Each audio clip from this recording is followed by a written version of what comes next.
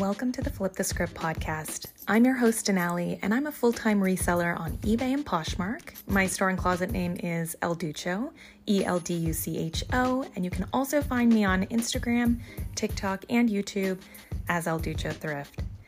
This week, I had the pleasure of interviewing a reseller that I met online a few years ago, but have been following her journey ever since, and her name is V.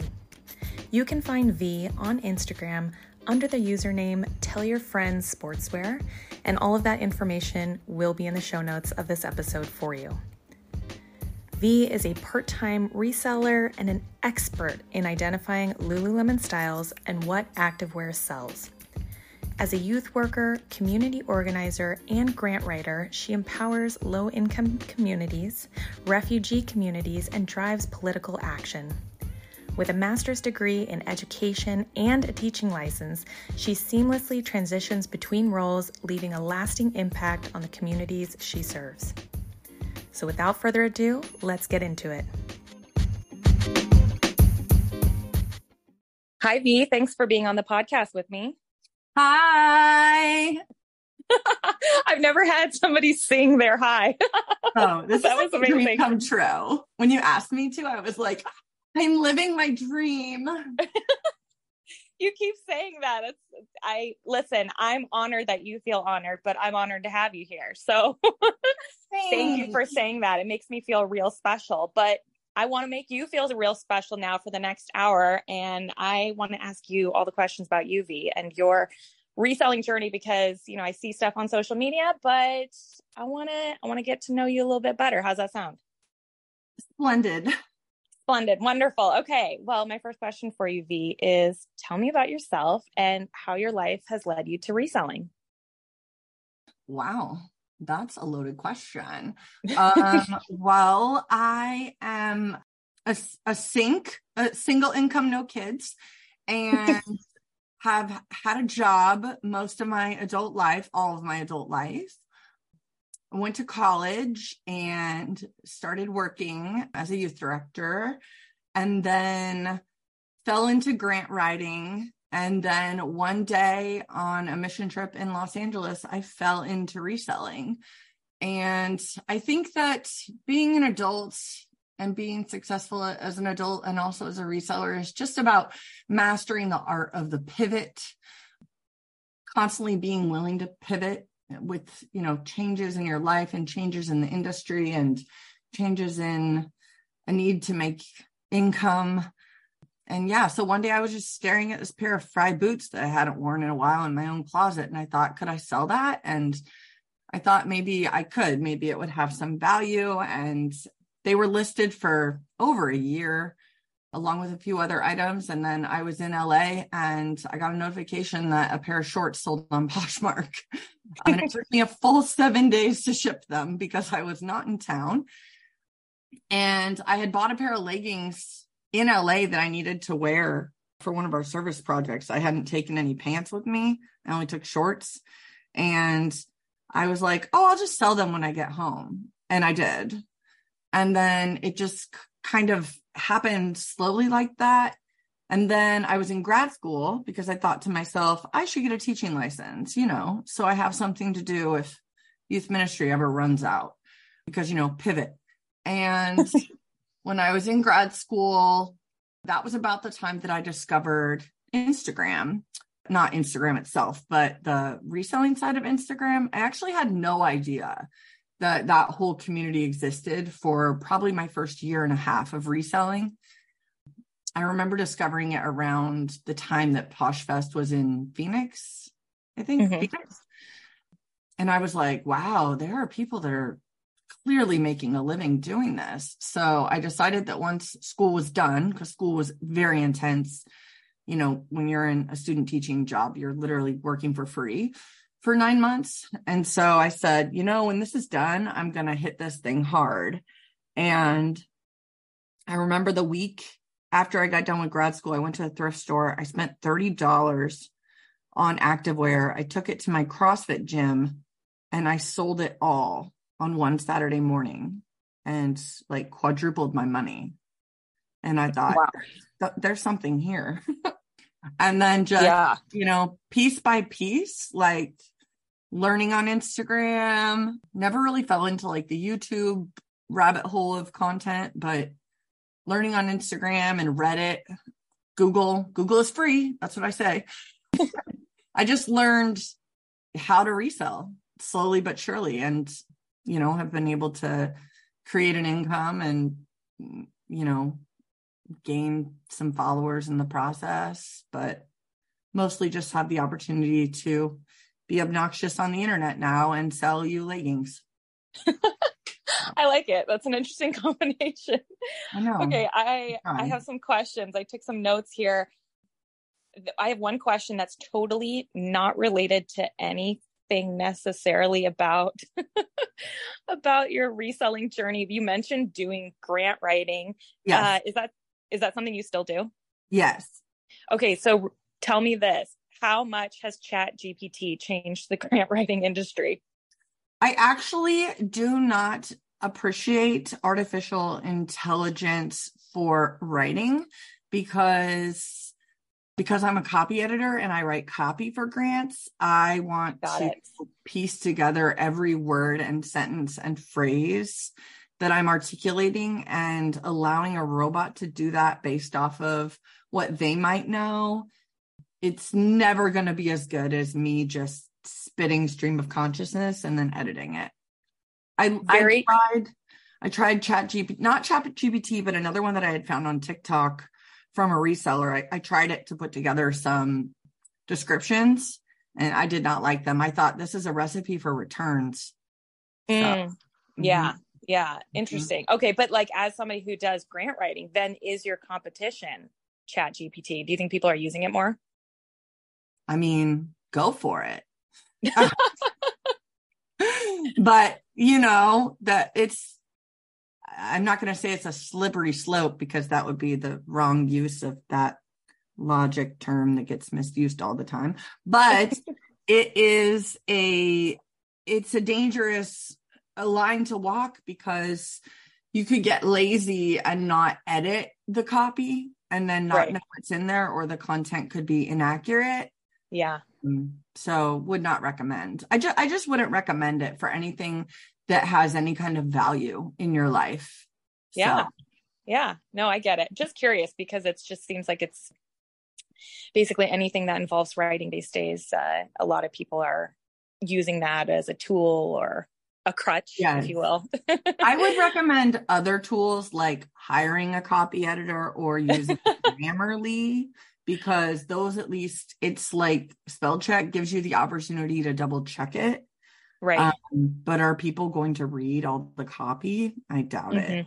You want to use ChatGPT to write your art history paper, by all means. But for things that matter to you, maybe don't. Yeah, very true. Okay, moving on back to your story here. I just got a little sidetracked. So you mentioned that on the mission trip to LA, that's when you first sold your item. You had already listed items a year prior, because you had those fry boots on, as well as the shorts. Well, it took the fry boots a year to sell. Okay. I think items were listed for 5 months before I sold something. Okay, so it took 5 months. Okay, so question, why do you think it took 5 months? I mean, there could be some obvious answers here, but I just am wondering, what were those things? Like, what were those reasons? I didn't know what I didn't know. I didn't know that you needed to share all the time. I didn't know that there were bots yet. It didn't take me long to figure it out, but, because Google is free. But I didn't know what I didn't know. And I wasn't in the community, and I was just figuring it out on my own, I've just kind of been a self-starter, and it wasn't really a priority to me at the time. Obviously, if the stuff was just kind of sitting there listed, and then, I didn't even bother to put my closet on vacation mode. I didn't even know what that was. And my interaction with Poshmark up until that point had been some Facebook friends listing their old like Abercrombie and Nordstrom t-shirts and sharing them on their Facebook feed, and me wondering, why would anybody want to buy your old shirt for $12? because I didn't know what I didn't know. I didn't know Yeah. that there was a market for used clothing. And like, look at me now, I'm getting paper. So I didn't know what I didn't know. So, Yeah. I No, figured, that makes sense. I mean, do you feel like the obvious answers that I would have thought would have been looking back on those listings and saying your pricing was too high or your pictures didn't look that great? I mean, were those other factors, or do you feel like you kind of had that stuff down early on? no, I had some of that figured out just based on how I would want to shop. Mm-hmm.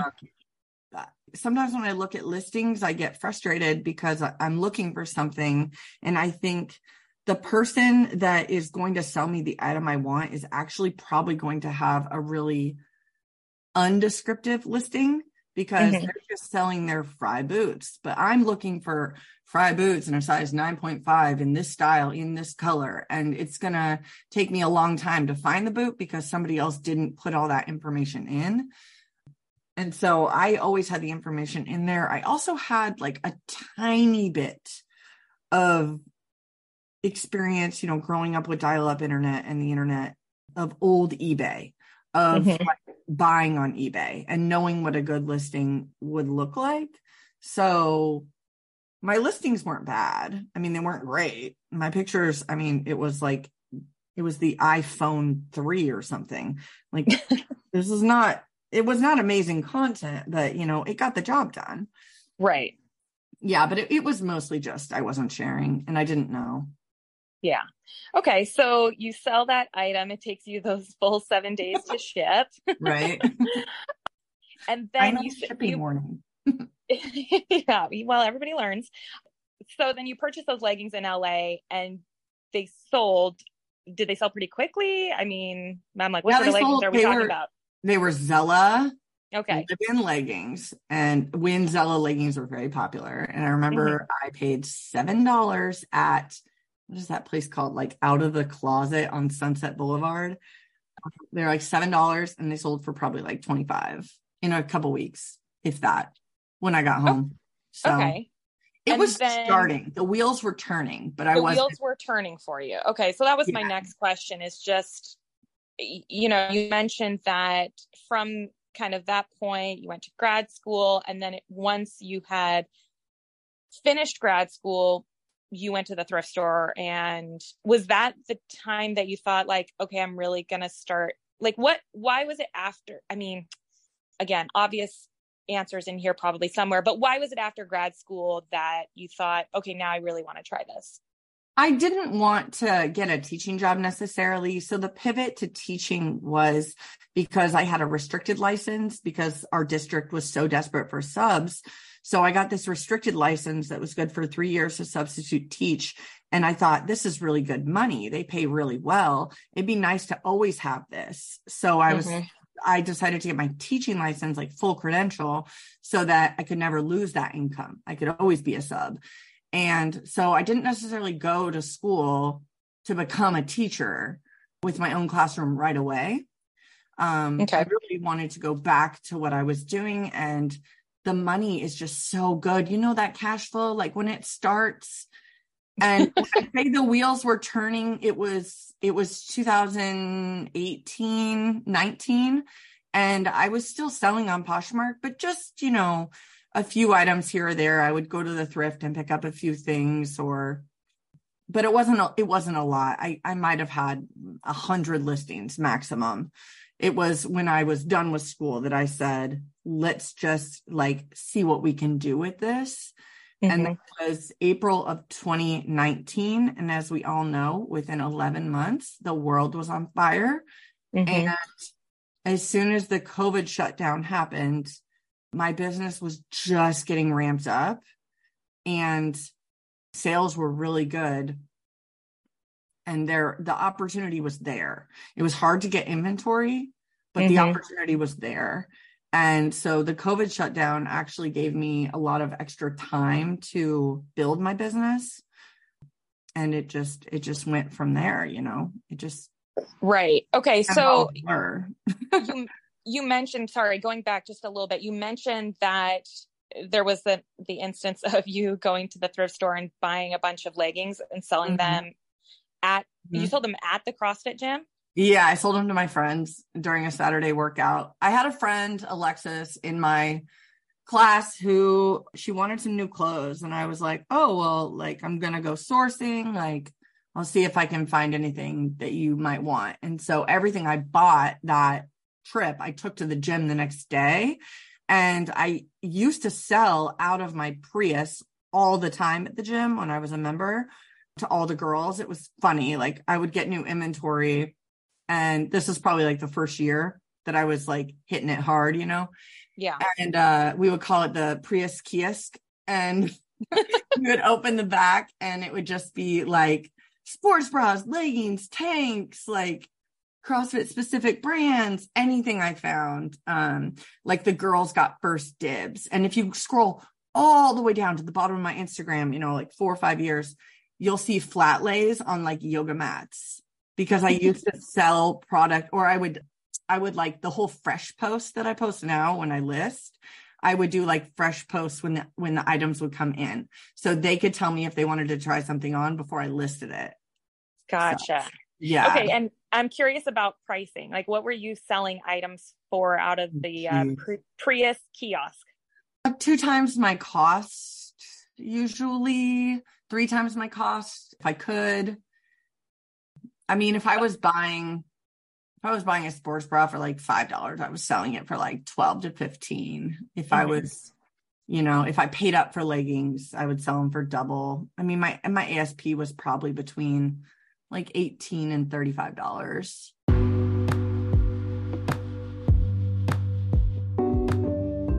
Are you tired of spending hours sharing and sending offers to likers? Introducing Posher VA, the web program that will save you time and increase your sales.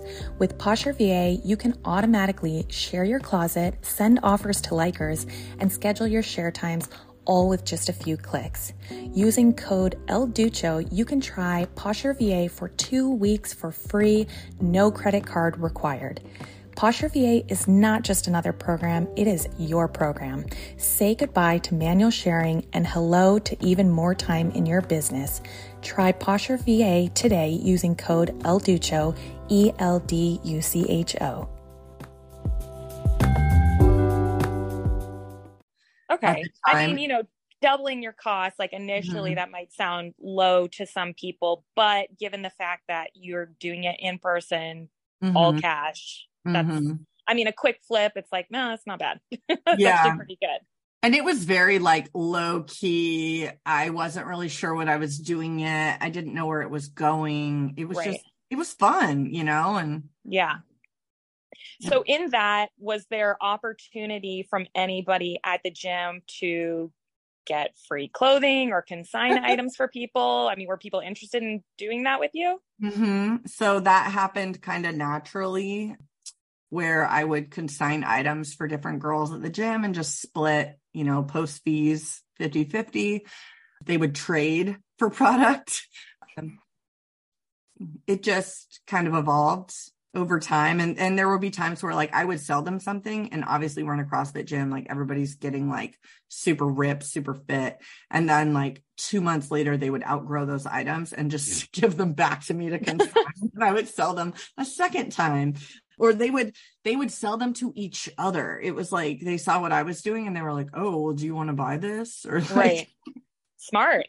Yeah, there was a lot of bartering that would go on with different things. Or my gym had a Facebook group. So if I was thrifting and I saw a pair of lifters, I would just take a picture and be like, does anybody want these? And I would add like a finder's fee, basically. So they got first dibs on a lot. Yeah, I mean, it sounds like you taught them how to be savvy little hustlers at the CrossFit gym. Something like that. So one of the things that I feel like I knew about you early on in social media was your knowledge of Lululemon.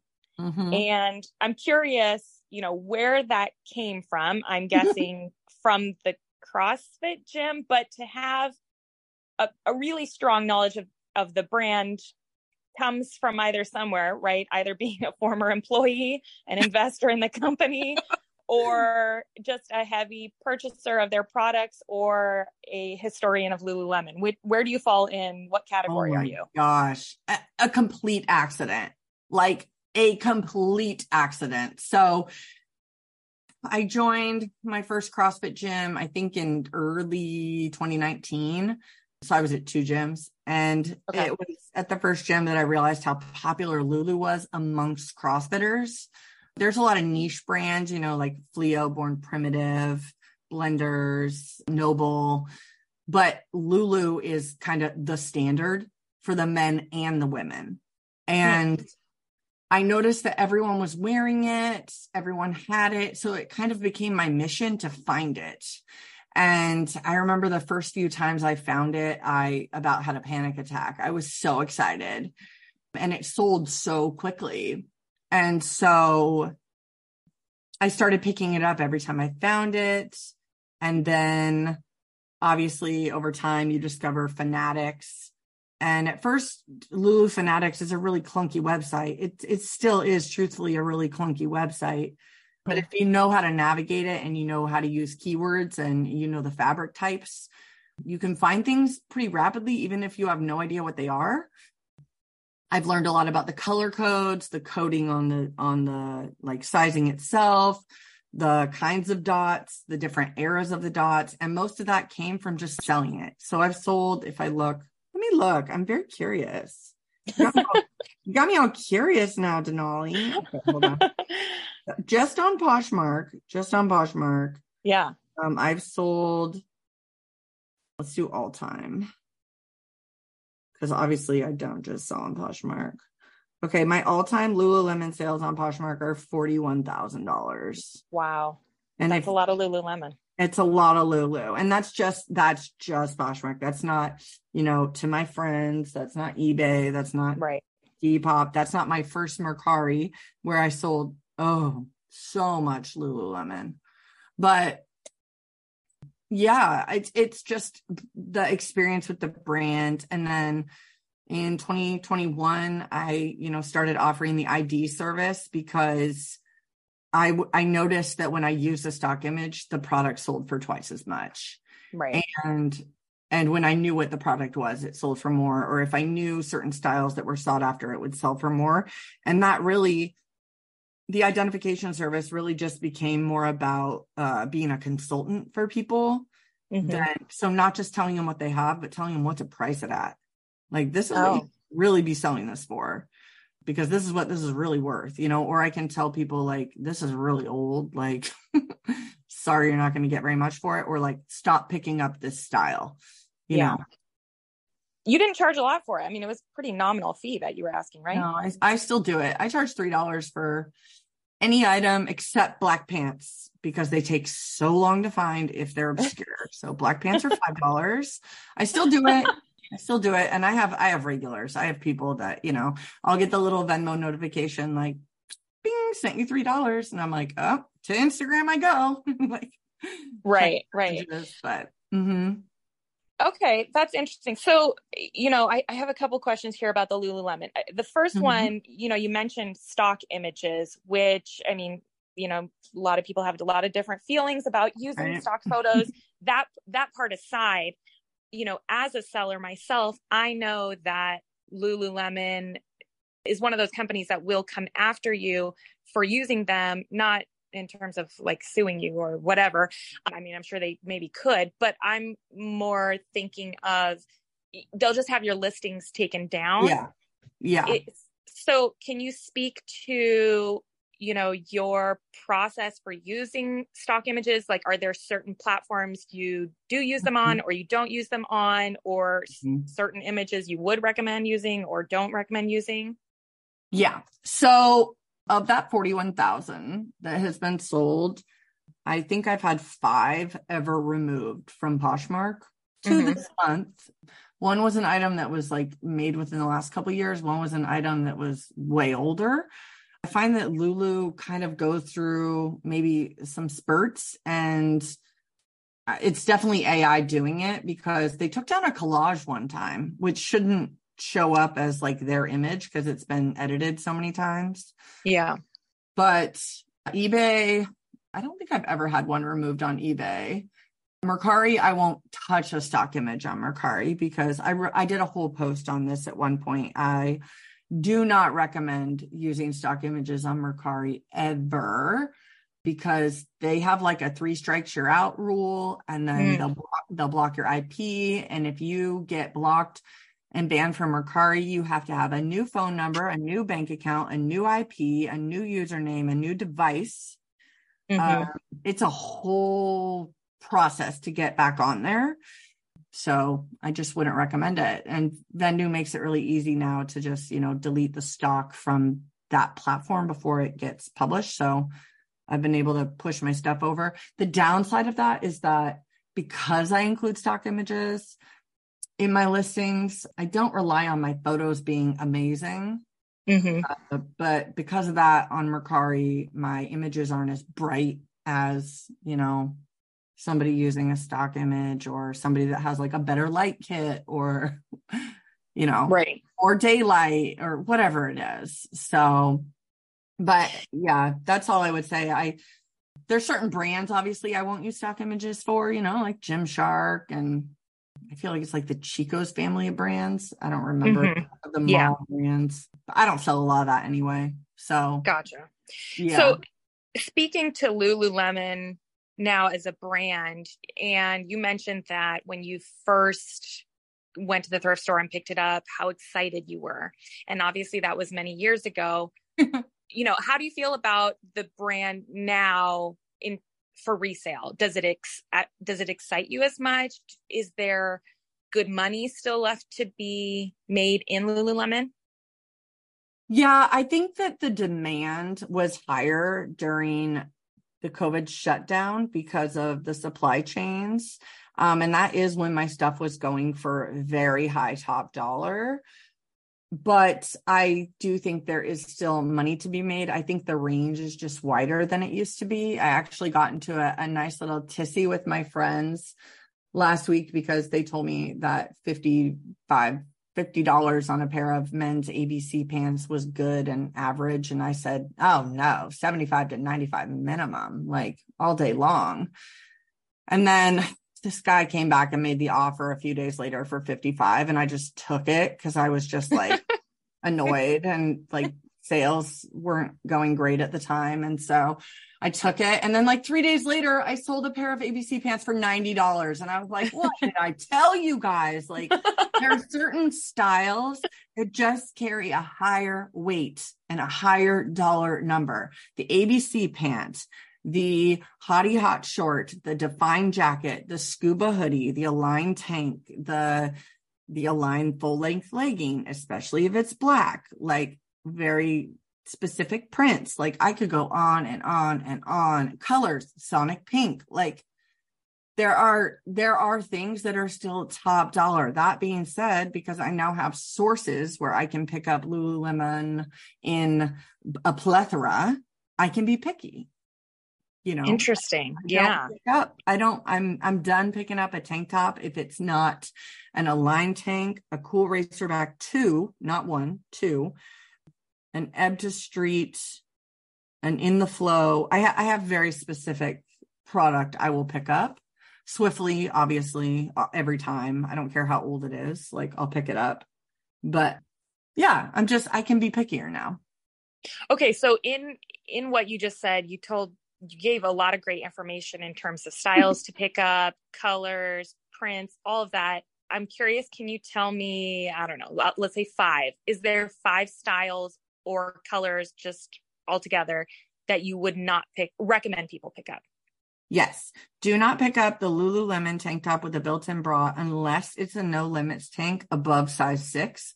What is a no limits? What does that mean? The no limits is a style, and it has like a built-in bra with like a tank top over it, and it kind of like has a band at the waist. You would know it if you saw it. Yeah, I know what you're talking about. Those above like a size 6, like 6, 8, 10. I feel like 10 is the best size in that thing. I still sell those for like $35 to $45. People love them. They love that there's a bra and a tank in one. But I wouldn't pick up anything of that style. This is kind of like sizist, but I do not pick up a lot of size 2. I don't pick up any zero. I'm afraid of it. What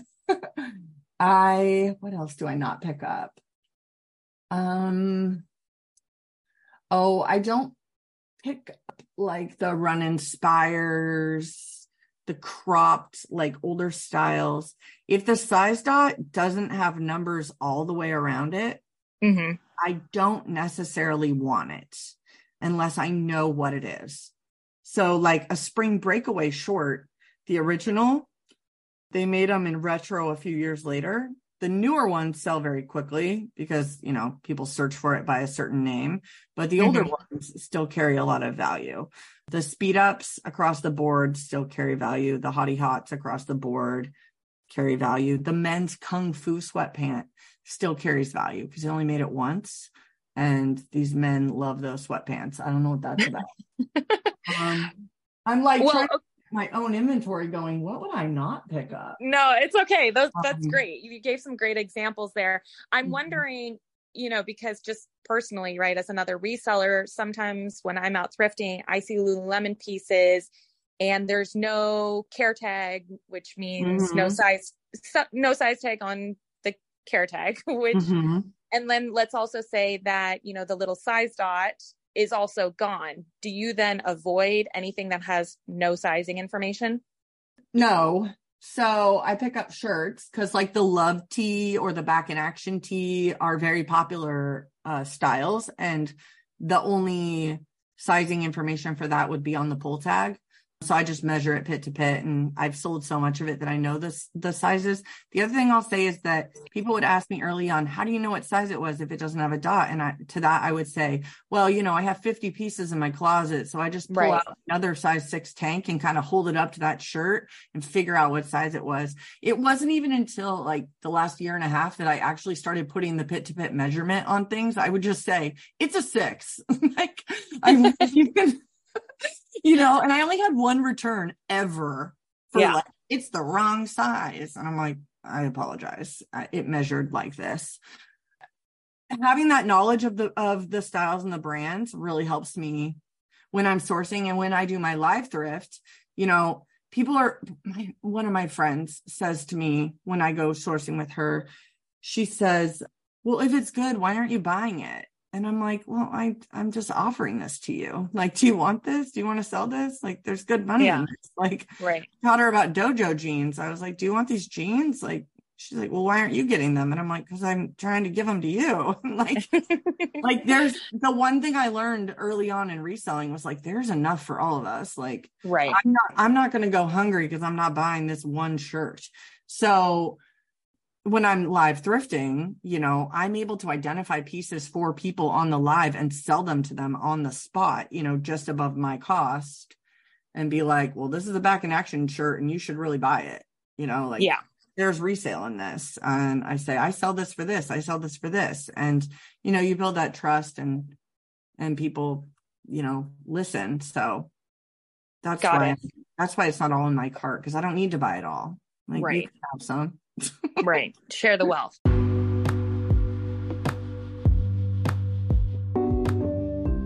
I know firsthand how exhausting it can be to manage all the tasks in my reselling business, like listing, bookkeeping, and more. But I've found a solution that has given me back my time and allowed me to grow my business: hiring a virtual assistant. And now I want to share that solution with you. That's why I've created an online course called Hiring a Virtual Assistant for Your Reselling Business. With this course, you'll learn everything you need to know to find, train, and manage a virtual assistant like a pro. And because I want to make this course accessible to everyone, I'm offering a special coupon code, Flip the Script, that gives you $10 off at checkout. Don't miss out on this opportunity to take your reselling business to the next level. Sign up now at hiringava.com and let's enjoy the freedom and fun of growing our businesses together. Again, you can sign up at hiringava.com. Okay, I have two more questions about Lululemon, and then I promise I'll go away from it. Okay. So my first of the two is, do you think with Lululemon, because activewear, right, it's getting some heavy use, is there value in flawed Lululemon, or do you avoid it like the plague? There's value in flawed Lululemon. How flawed? Because, you know, Mhm. oftentimes you'll see a pair of leggings and there's some pilling in the inseam area. In the gusset. Mm-hmm. Yep. We love a clean gusset. That's what we say. What the community says. No. So a line material is made of Luon, or like Nulu, I think is the new fabric. It pills. People know it pills. Let's say I find a pair of size 8, perfect condition Aligns. Okay. They're going to sell for $10 below retail. They'll sell for retail if they're sold out in that size. Mm-hmm. If they have pilling, they'll sell for 30 to 40% off retail, which is still $50. Mm-hmm. So yes, there's value in flawed Lulu. Swiftlies with stains on them, no one cares. I've sold so many white Swiftlies with a spot on them for $30. It just depends on how in demand the product is and what kind of work people are willing to do. Can you also remove stains? I'm pretty good at removing stains. I have a powerful little concoction called laziness and a concoction. And those two things together usually get the stain out within a few days. So. Okay, great. Okay. So then my next of the two is that if somebody, you know, listening to this podcast is thinking, well, I want to sell Lululemon, but I just don't ever find it in the area that I live or source in. Do you have any tips for that? I mean, should they source online, or are they just out of luck? No, I would not recommend going to the outlet and paying outlet prices and trying to flip it for close to retail prices, because the girlies know what went to we made too much and what went to clearance.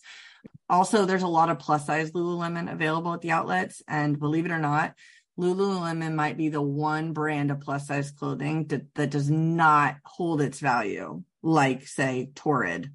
It just doesn't. It's never goes out of stock.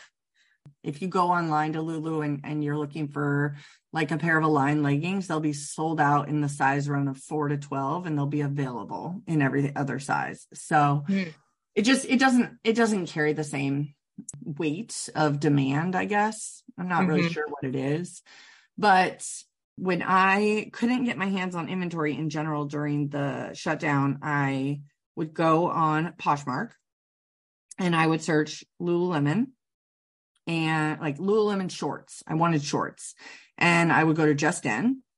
I might filter by like up to $20, because at that time I could pay 20 and sell them for 45 to 55 pretty quickly. So it was just like a quick double up, got a lot of attention in my closet. And then I would look for a seller that was not a reseller, listing a lot, like listing their personal closet. And as fast as my little fingers could move, I would add it to a bundle and drop a low ball. Like as fast as I could. I would add every single piece of Lululemon they had in their closet to a bundle and be like, you want to sell it all right now? And I would put in a comment, I'm a reseller, like happy to buy all of this off of you. You know, like I wasn't trying to be sneaky about it. I would just, offer them half, because I had to find the margins, and like, they have no idea what they're going to get for it. Who knows what it's going to sell for? Right. So, and you don't know what they want. You don't know how much money they want and what they want to get for it, but you can do that. You can also go on Curtsy. I have a code that I use and that I give out. It's like $10 off your first purchase or something. But what I would do is go on Curtsy, type Lululemon, filter low to high, for sale, free shipping. And then I buy product on there all the time, even without that $10 code. I buy product on there, like, especially if it's like a more rare item that I'm willing to pay a little bit more for, or, I want for myself. And I know that like ThredUp has stuff. I know that people have gotten it in their ThredUp boxes. I put a lot of ads out on Facebook during the shutdown also, saying, I'm looking for these brands, and people have found me. if you want to sell it, you can find it. It's just, Mhm. it takes a lot of like creativity, I think, and just not being afraid to fail. And like, Yeah. I got a lot of trash trust when I was looking for stuff to sell, but I also ended up getting really good consignment from people as a result. Yeah. And as people have followed me on social media, like local people that I don't even like work out with anymore, just people that I know, they know what I like to sell and they bring me those brands as consignment. So just, Yeah. it's like anything. The more people you know, the more you know. Right. Yeah. Position yourself as somebody in your community or whatever local area as somebody who can sell, and then maybe people bring you stuff. Okay, cool. Thank you for sharing all of that Lululemon information. I know you have probably like a million more things to share, and honestly, I would love to hear it all, but I want to hear more. So, moving along again in my notes that I took here, you mentioned that, once the pandemic came about, I mean, the obvious thing here is I'm assuming there was no teaching for you happening at that point, Yep. right? Yeah, for like probably 5 or 6 months before we were able to take like Zoom jobs. Mm-hmm. And even then that was intimidating because every school had a different like system that they were using for homeschool, basically. Mm-hmm. So I ended up finding one job at one point that was teaching PE. Oh, interesting. On Zoom, and that was fun. But that's the only online teaching I did during the shutdown was PE on Zoom. Got it. So you were really relying on reselling for income at that time? I had a job, so I still had my job doing youth ministry, but because of the nature of things, like I couldn't have youth group. I couldn't take the youth out to things. Like my ministry at the time became a lot of pastoral care. So a lot of calls, a lot of texts, a lot of emails, a lot of dropping coffee off at doors, a lot of, sitting on people's lawns 12 feet apart, having a conversation. But the ability to like occupy my time looked different. And I always said during the shutdown, like time is a construct, time doesn't exist. Like it doesn't matter when I work. I would end up working from like 1 to 4 a.m., sending emails and continually having to cancel things. And so, and that was about the time Clubhouse came around too. So I ended up meeting all these resellers and learning so much so rapidly and working alongside people remotely, that I just kind of dove into it and it became this amazing income stream. So it just kind of happened. Like I really did fall into reselling. It's weird. Yeah. And I mean, it. for as not great of a time as the pandemic was, do you feel like it was a good time for your resale business? I mean, I know it was really ramping up at that time, but was it fruitful for you, I guess is the term I'm looking for? Yeah, it was tight for a couple months because all of my sourcing was coming from the internet, except I ended up reaching out to a consignment store in my neighborhood that I knew was shut down. And I thought, if I'm hurting, they're hurting, right? If I'm hurting, they're hurting. So I reached out to them and I said, hey, I know like the world's shut down right now, but I know you have a rack of Lululemon sitting in the store and I'm willing to buy it off of you. Name your price. And I couldn't go to the store. Obviously it was shut down, but the owner, dropped it on my porch and I Venmo'd them. And I ended up getting like 36 pieces of Lulu, which held me over for a good month, and stuff was selling top dollar. And then as soon as Oregon allowed for some like minor openings, I was able to schedule an appointment at Plato's Closet to shop, and I had the whole store to myself. Oh, wow. And that was when I met the owner closely. Like that's kind of when we started talking and, became friends or whatever. And I went in and bought every piece of Lulu she had. And that's awesome. Yeah. And that tied me over for another month. And then shortly after that, that's when, the world opened up with lines everywhere. And And because I was able to come into just a few things and able to consign for a few people from my gym, I had the cash flow, like the liquid, to be able to like really hit it hard when the world opened again. And so that's when I started making bigger purchases, was as soon as we were able to shop again. And what, around what time was that, would you say? So we were able to do Memorial Day Murph at my gym. So it must have been May of 2020. Okay. May of 2020? Or May I mean, of that's still 2021? early. Yeah. I'm like, that's a big difference, because May of 2020 was still pretty early, but stuff did start to open up. Stuff opened and closed again. It closed again. It opened and it closed, or like the gym's open, but we had to have the doors open and we had to work out outside. Mm-hmm. So it might have been 2020, and we had to work out outside, because I remember, but not everything was open yet. Yeah, it's all a blur, but I get it. The timeline, it was just, my reselling journey was very choppy until the shutdown. And then it got less choppy. And then when the world opened, I went full swing. Okay. So what if we're saying that it was May of 2020, I guess from May of 2020 until now, again, big time period there. Oof. But what has full swing meant for you and your business? How have you grown? What platforms do you sell on now? Mm-hmm. Well, I went from making, I remember a peak month feeling like I made $700 extra this month. Wow, this is wild. For an entire year, I was averaging $3,500 a month on Poshmark alone. And that's when I thought, this is great. We need to keep this up. And I did add in Mercari. So at different times, different platforms have been hot. It's that piece of the pivot. Like, so Poshmark has always been kind of consistently good, except for the algorithm shuffle last year. Mm-hmm. eBay has been a lot of swing and miss, and now finally feeling like I'm kind of getting somewhere, but I still don't have daily sales necessarily. Depop was very hot for about a year for me. They're going through some algorithm changes now, so it's, messier. I got into Amazon shortly after I bought my house.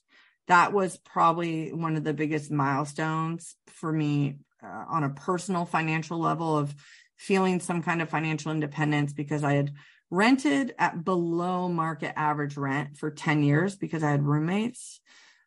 My rent is embarrassingly low. If I tell you, and what rents are like on our coast, when I tell you that I never paid more than $465 all in. Wow. Place to live, with an average of somewhere around $280 the last few years before I bought my house. Yeah, it was historically low. It will never be that low again. Yeah. But those sacrifices that I made, post college, living like a college student for an additional 10 years, enabled me to sock away a nice little nest egg. And then when you add the business to the mix, and a year of doing that, $3,500 plus a month, I had a good down payment. And I tried to buy for about a year, and I kept getting outbid. And I finally just called up my old boss and I said, "Hey, do you still have your rental?" He said, "Yeah." I said, "Sell me your rental, name your price." So I ended up buying, private party for a good price, more than I would have paid a year before, but a good price. And in doing that was huge, because it meant that my business alone was enough to sustain this new life where, I could have a house, and I could have an office for all my stuff in the house. And I didn't have to live with roommates if I didn't want to. And I, have chosen to at different times. And it just gave me like a new sense of financial freedom. And for somebody that grew up in so much poverty and has always lived like significantly below their means, it was a really amazing thing for me to be able to do that on my own. and I wouldn't have been able to do it without reselling. There's no way. Like I would have never qualified for the loan. I barely qualified for the loan, and they ended up taking into account my reselling income to do it. So, and that was with everything I put down.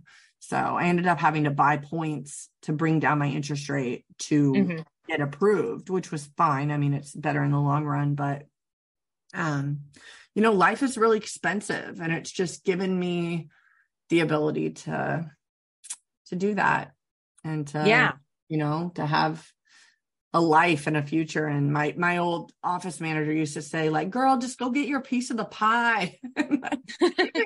She'd be like, go get it. And I'm like, I'm working on it. I'm really trying. But yeah. Well, that's amazing that you were able to buy a home. I remember when you posted about that, whenever it was, a year or a year and a half ago at this point. I mean, it's pretty awesome. And I know that you credited, you know, some of it to the resale business, which is kind of amazing because, you know, a lot of people resell for a myriad of different reasons. People do it as side income, or it's their full-time income, whatever it might be. It's just interesting to see, you know, where the money is going, and buying a house is certainly, you know, it's the biggest purchase of your life. And so it's kind of incredible. It's the house that reselling bought or helped with. I know. It's crazy too, because I remember when that got posted, and then, you know, Poshmark shared it, and just the number of like naysayers that didn't believe me. And I was like, no, really, this is very possible, y'all. I'm really trying to, like, I don't say this to like brag and be like, look at this huge milestone in my life, though I was, you know, very proud of it, obviously. But it's also a terrifying thing. And it's like, okay, if you want it, like it's there, like it's out there potentially, and it's possible. And it was just wild to me how many people didn't think it was possible. And I was like, no, it is possible. And I had no idea, like what I told you, like, I didn't know what I didn't know. I didn't know that like the Instagram community existed. I didn't know until, you know, I saw those PoshFest posts that there were people out there making like a full-time income. But then as I got on Instagram, I saw it was possible. And once you see it's possible, you can like try to chase it. And so that's why I said I really dug in and went all in. I gave all my free time. I you know, I say I'm part-time, but I'm not. I have 2 full-time jobs.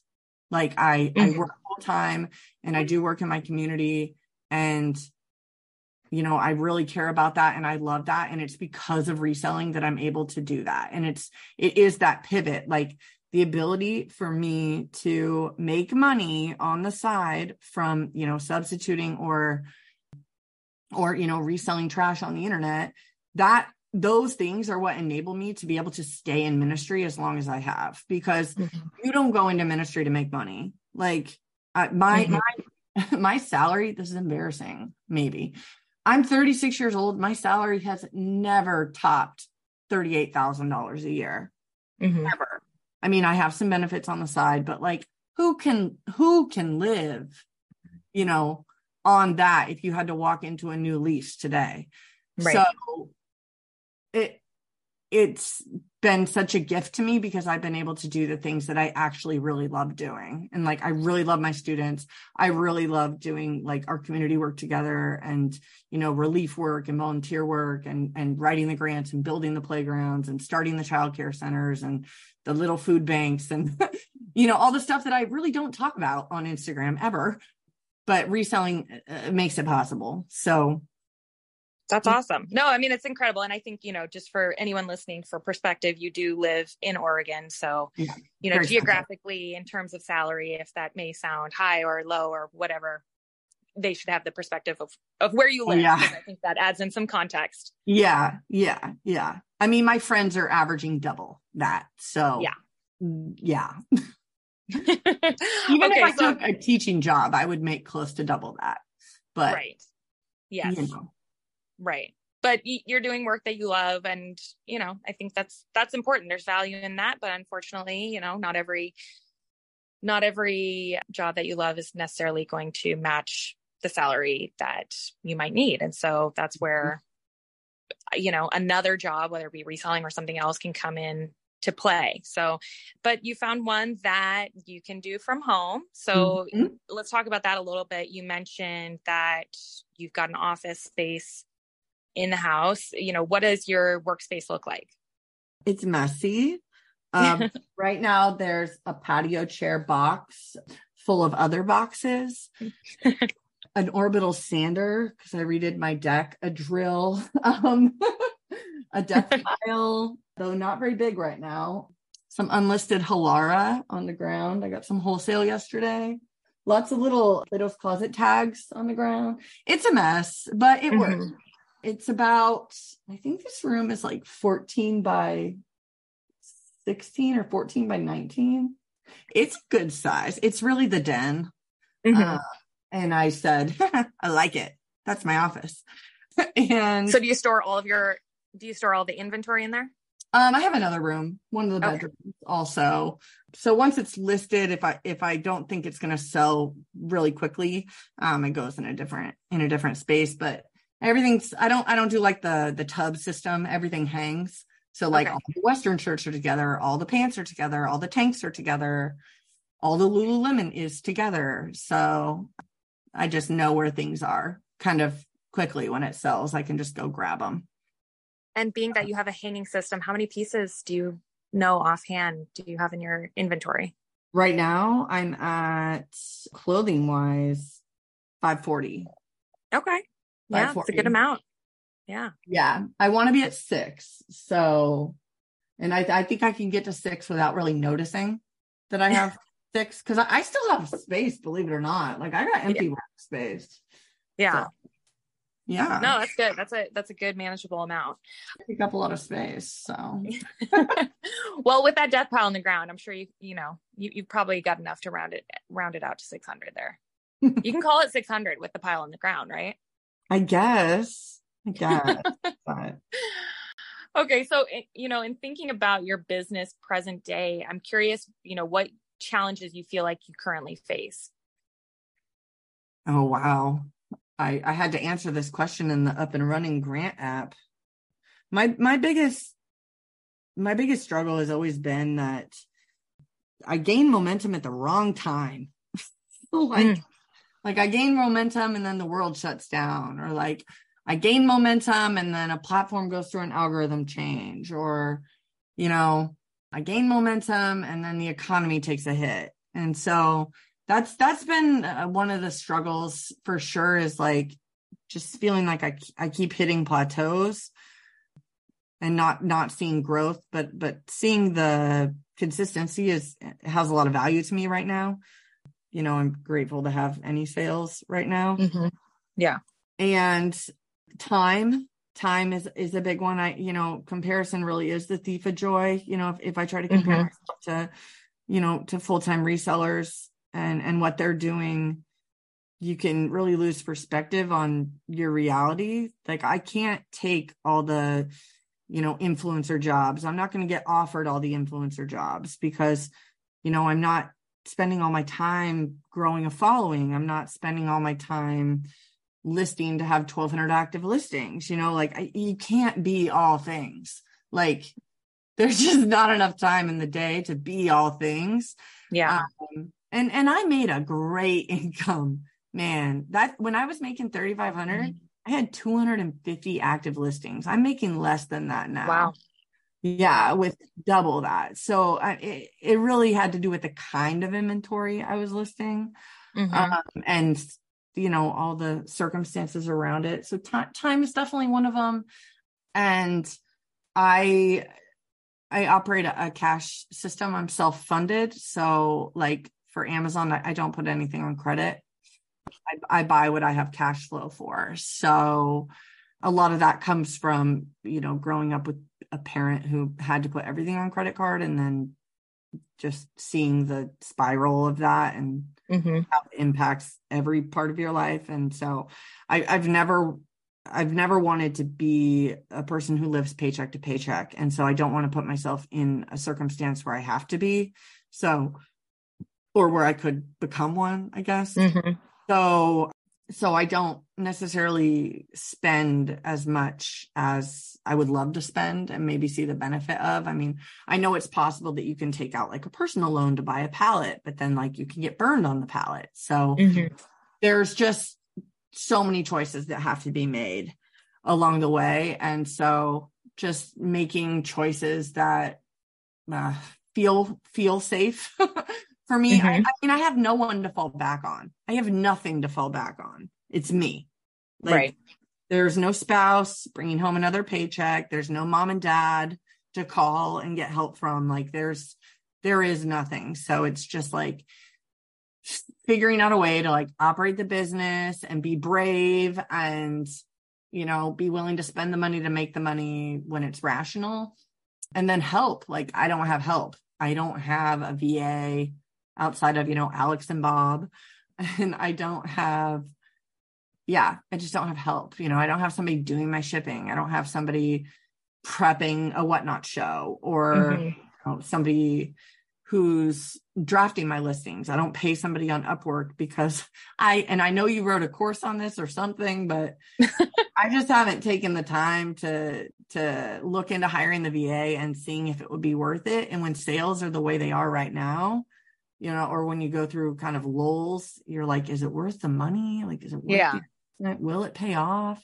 Yeah, it's a write-off, but like, like, is that the best use of my funds? So yeah, no, I get it. It's hard, you know, sometimes I think it kind of goes back to what you've kind of said all along in this interview is, right, you don't know what you don't know. And so with those risks, you know, it's a risk, right? Because you're thinking, is this going to be a good investment? And not all investments are good investments, right? And if you've done any sort of entrepreneurial journey, you'll learn that along the way. There's going to be things that, I mean, I'm sure you know from probably selling on Amazon. Not every purchase is going to be a good one. You're going to look back and think, oh, great, now I have all of these things that I purchased from, you know, to sell on Amazon, and they're not selling, right? You know, your best case scenario is that you can then go and return them to the store, but that you might be past the point of doing so. And so now you're stuck with it and you just have to eat it, right? Maybe at the end of the day, you even have to just donate those items and write them off as a loss. So I totally understand that feeling. It's very difficult to do so. And then I can only imagine, right? You mentioned that it's just you, right? You said at the beginning of the podcast that you're an SINK, right? Single income, no kids, single income, no kids. I love that. You're a sink. And so because of that, you know, this income is, even if we want to say it's part-time or full-time or side income, whatever you want to say about it, it's important income because it's helping you pay all of your bills or contribute to all of your bills. And so, yeah, I do understand that. I think a lot of people listening will probably understand that as well. Yeah, I've heard a lot of resellers that I really respect talk about how they feel like after they've, you know, sold the inventory and paid the bills, they're putting everything back into inventory. And like, I get it because I haven't taken anything from the business aside from money I put toward the house in 4 years. I haven't taken $1 from the business. The business has bought things for the business, you know, things that are considered write-off. Right. And the business has paid for the business, but I haven't taken from it. I've only put it back into the business. And so I get that feeling. I mean, it'll be there if I need it, but for now it's like, I just am trying to make as smart of decisions as I can, because sometimes, Denali, you will wake up 3 days before Christmas with Squishmallow Mountain in the corner of your office and an email from Amazon that you've been gated. Gated 3 days before Christmas, and you are sitting on $3,000 of Squishmallows. And for context, you know that your friends are sitting on 10 to 20 times that amount, and they're also gated, but it doesn't change your reality, right? Of like, how do I get ungated again as fast as humanly possible? I need a Christmas miracle so that these squishmallows will sell the moment people get their Christmas money, because now they're not buying them before Christmas. Right. And, and you work together and you all get ungated again. But it's scary. It is scary because you just dropped in the course of like the week before that happened to us in 2021. Yeah. I had dropped like $1,500 on Squishmallow at various Walgreens in the metro area. It's like returning it would just be embarrassing. Like, how do you go back and be like, excuse me, sir, I would like to bring back these 12 Olafs. Like, what? Yeah, we decided we didn't need them anymore. Yeah, my youth group didn't need them. Right. Yeah, no, I get it. That's would be my biggest fear if I did Amazon, is like the fear of having to go and return items. I would sleep on them. That would become my new mattress. I would somehow find a use in my life for these Squishmallows. I would make clothing out of them that I would then wear for the next 10 years. So I have 3 lemon cake mixes if you need one right now. Okay. And about 17 shampoo bars. So right.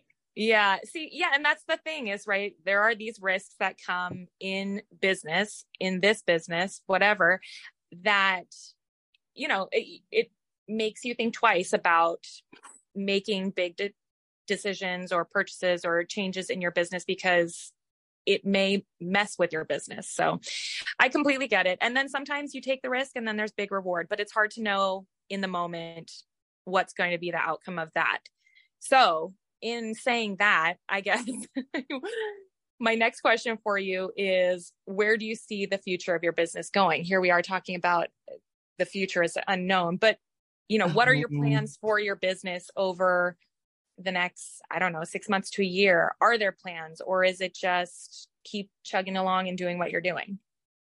I think that depends on if there's an influx of cash or not. So when I got the Poshmark Heart and Hustle grant last year, it enabled me to make some moves really fast. Mm-hmm. So I was able to get a new computer. I was able to buy a clothing rack. I was able to buy $2,500 of inventory really fast.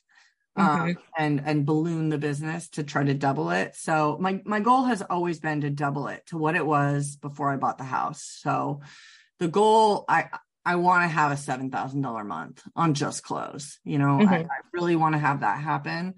It hasn't happened yet. I got really close to 5 one time. Yeah.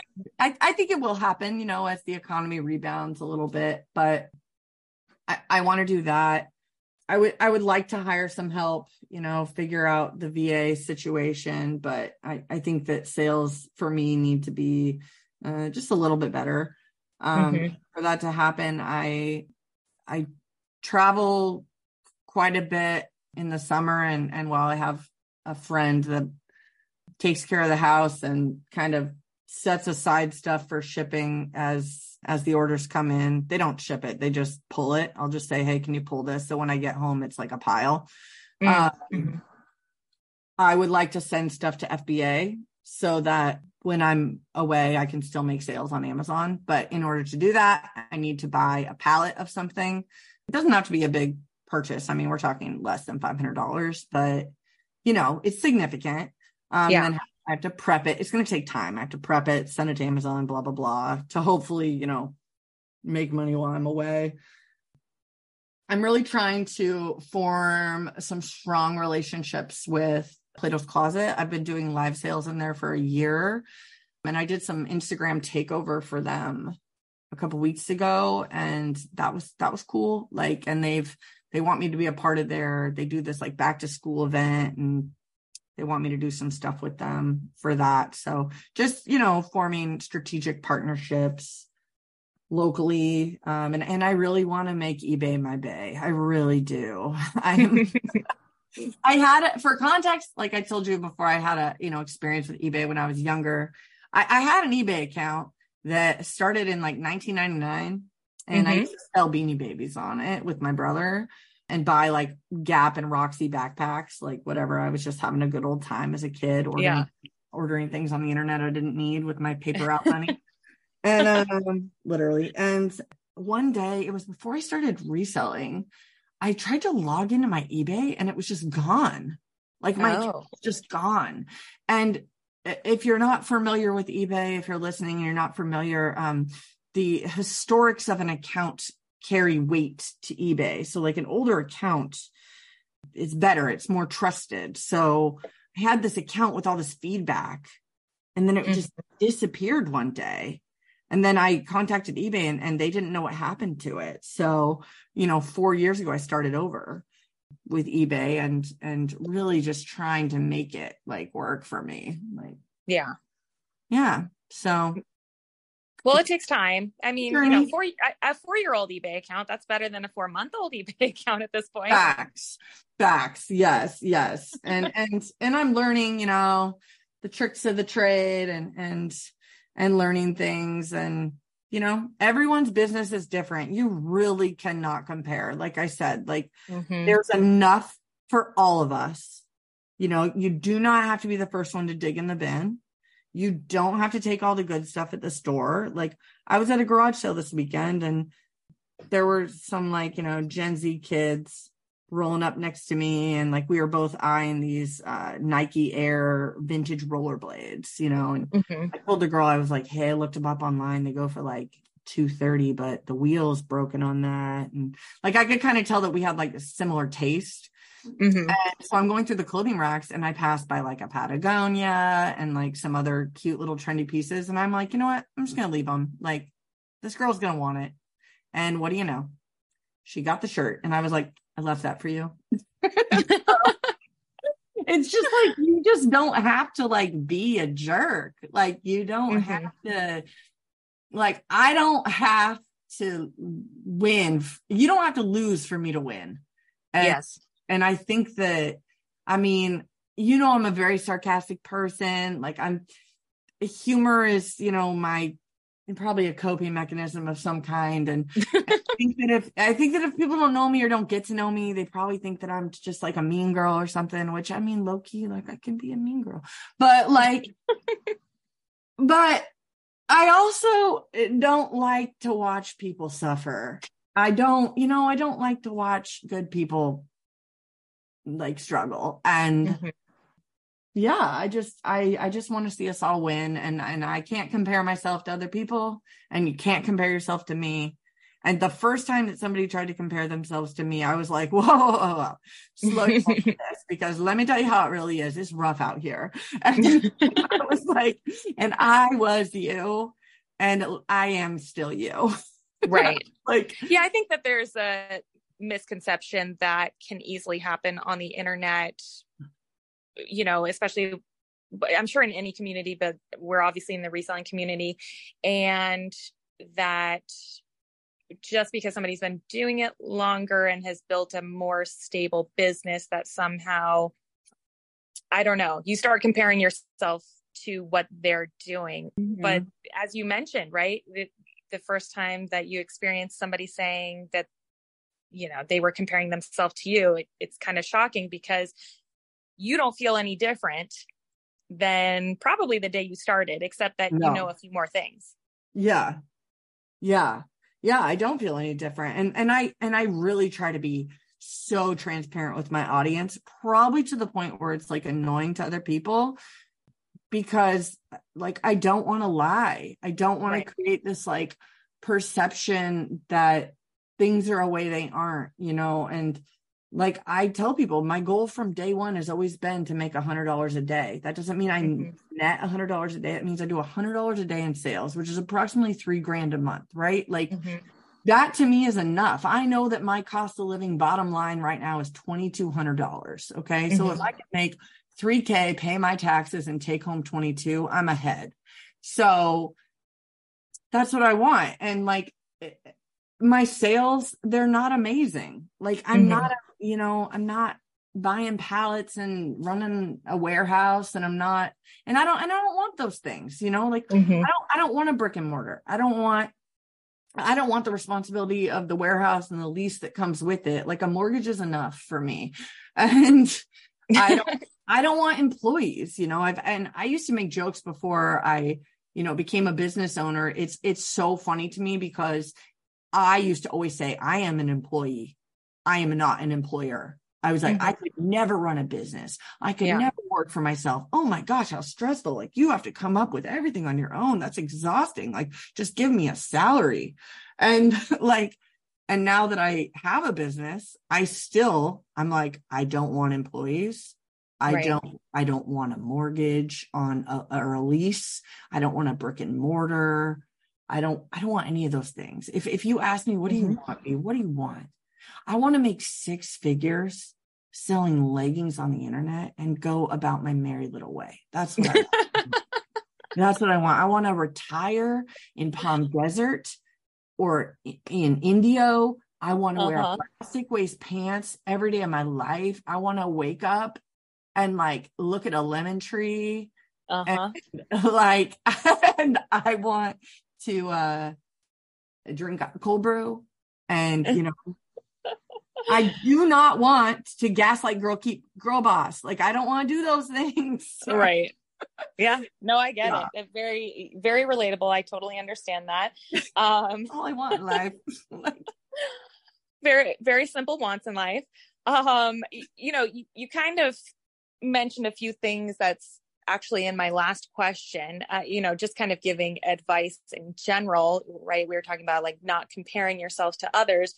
But I guess for my last question, I would say, what advice would you give yourself when you were first starting out? I don't know if it's that or if there's something else to it. And I guess when I say starting out, maybe we could think back to the time period of, I don't know, maybe after you graduated from grad school or you finished grad school. Because that seems like where it really started to take off.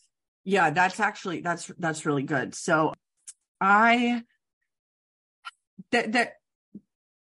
there's a smart way to spend money and there's kind of a foolish way to spend money. Okay. You don't need a thermal printer out the gate. Now, when I started reselling, thermal printers were $200-$300. You can get a thermal printer now for $60. There's a link in my bio if you want a discount. Anyway, for real. It's cute. It's green. Anyway, you don't need that.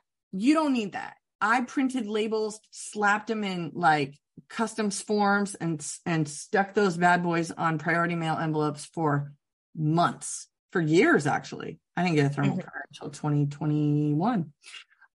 That's not something you need, but automation is something that you need. And I would have paid for a bot sooner than I did. I have had a bot since 2017, 2018, whenever I figured out on Reddit that you needed to share your closet. But I never paid for it. I figured out how to use it without logging in. But I had to go and manually press that button and click share. So, I'd be teaching and I'd have a 10-minute break and I'd be like, oh, hit the button, share the closet. Right. And I was doing that and making $3,500 a month, pressing that button 20 times a day, just pay for Posture VA, y'all. Just do it. Because that's the money I would spend early on. I would pay for Vendu early on because the ability to delist and relist, man, that thing is invaluable. You can sell things that have been sitting for a year within minutes if you get them relisted during a party. That's the other thing. Relist your stuff during the party, the 7 p.m. party. It's the best time to relist your closet because it goes into the fresh, whatever, prime time. Just all the extras. You don't need all the extras. You don't need the bells and whistles. You don't need the stickers, the fancy poly mailers, you don't need all that.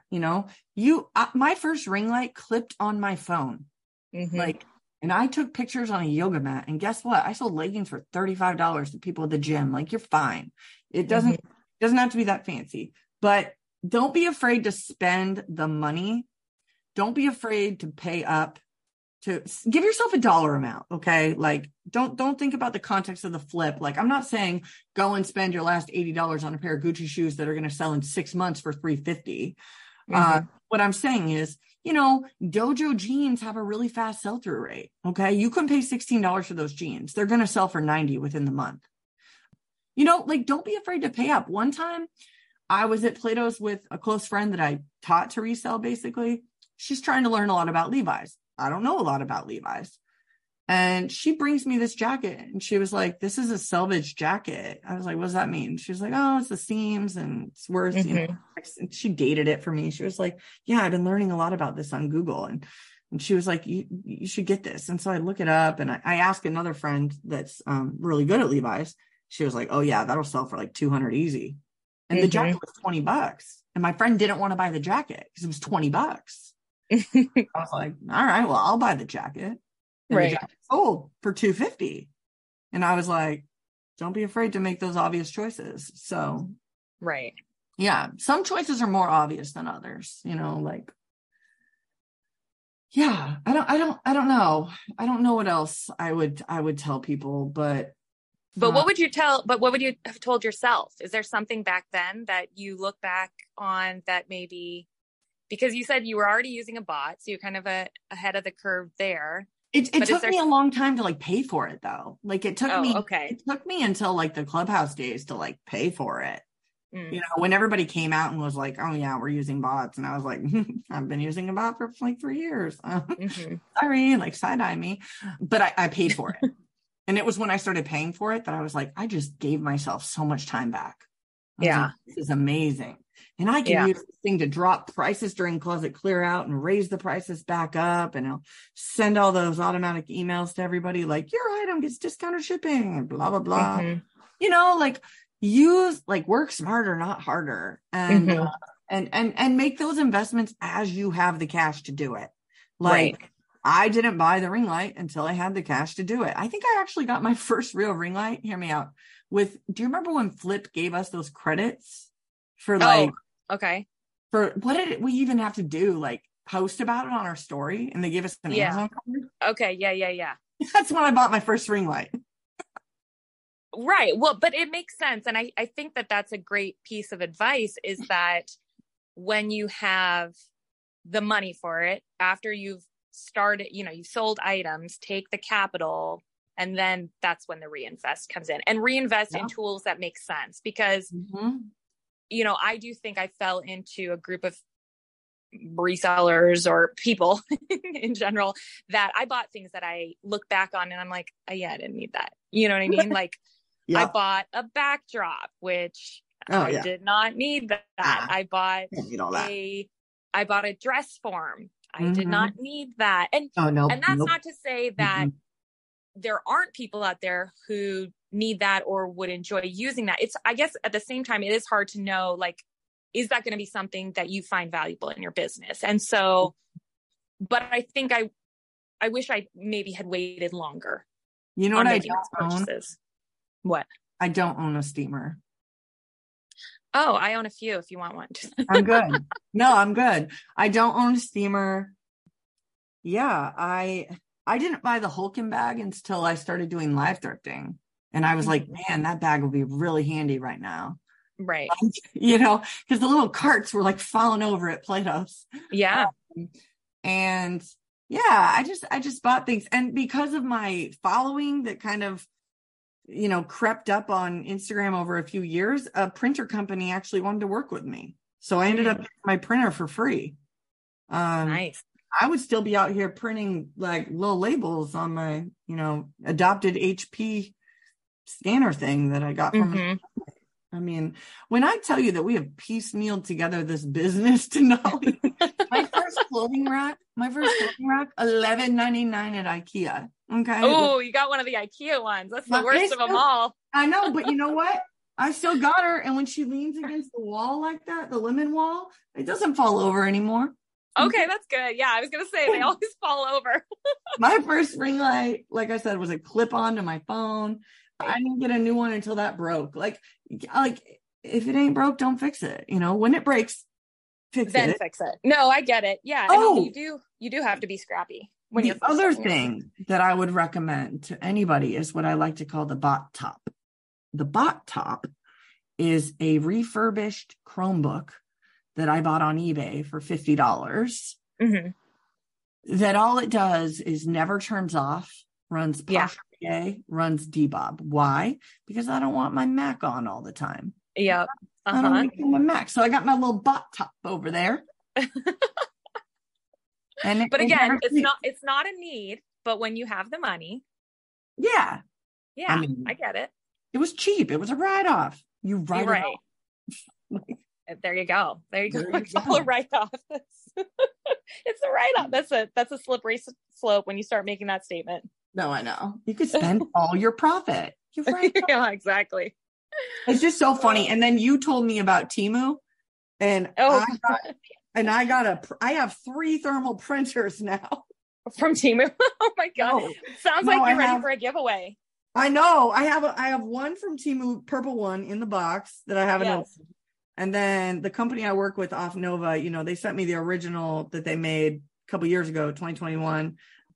And it's, pretty standard, does everything. But then they gave me the new one. It's green and very pretty, very stylish. Ooh. Why aren't you selling them? Why are you hoarding thermal label printers? I'm going to explain. Explain because the 2 that I got here, the original one prints my 4x6s, and the new green one prints my Amazon labels and like my stickers, and I don't have to change the label size. Oh, that's true. I just go back and forth with them. Okay, well that's 2. Didn't you say you have 3 or 4? I do. Yeah, that's a backup. That's called your backup. That's called your insurance policy, Denali. Okay. All right. Policy. Yeah. All right. Well, thank you so much, V. This has been such a fun conversation. I feel like I know so much more about Lululemon at the very least, but also about your journey and the house that Reselling built. I was going to say a platform, but I think it's just Reselling as a whole. Yeah. Yeah. And it's been an interesting and fun conversation. Thank you so much for joining me. Thank you. Are we best friends now? Absolutely. I mean, that's that's a requirement after I finish every interview. So yeah, okay. I'm glad you're in agreement on it. You're my new best friend. Call me every 5 minutes. Done deal. All right. Well, I'll talk to you in 5 minutes then. Okay. Follow me on Instagram. Tell your friends. Okay. All right. Talk to you later, V. Bye.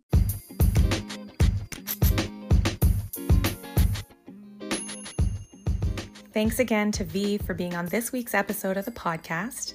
Again, you can find V on Instagram under the username Tell Your Friends Sportswear, and all of her links will be in the show notes of this episode for you. I hope you all have a wonderful and safe 4th of July.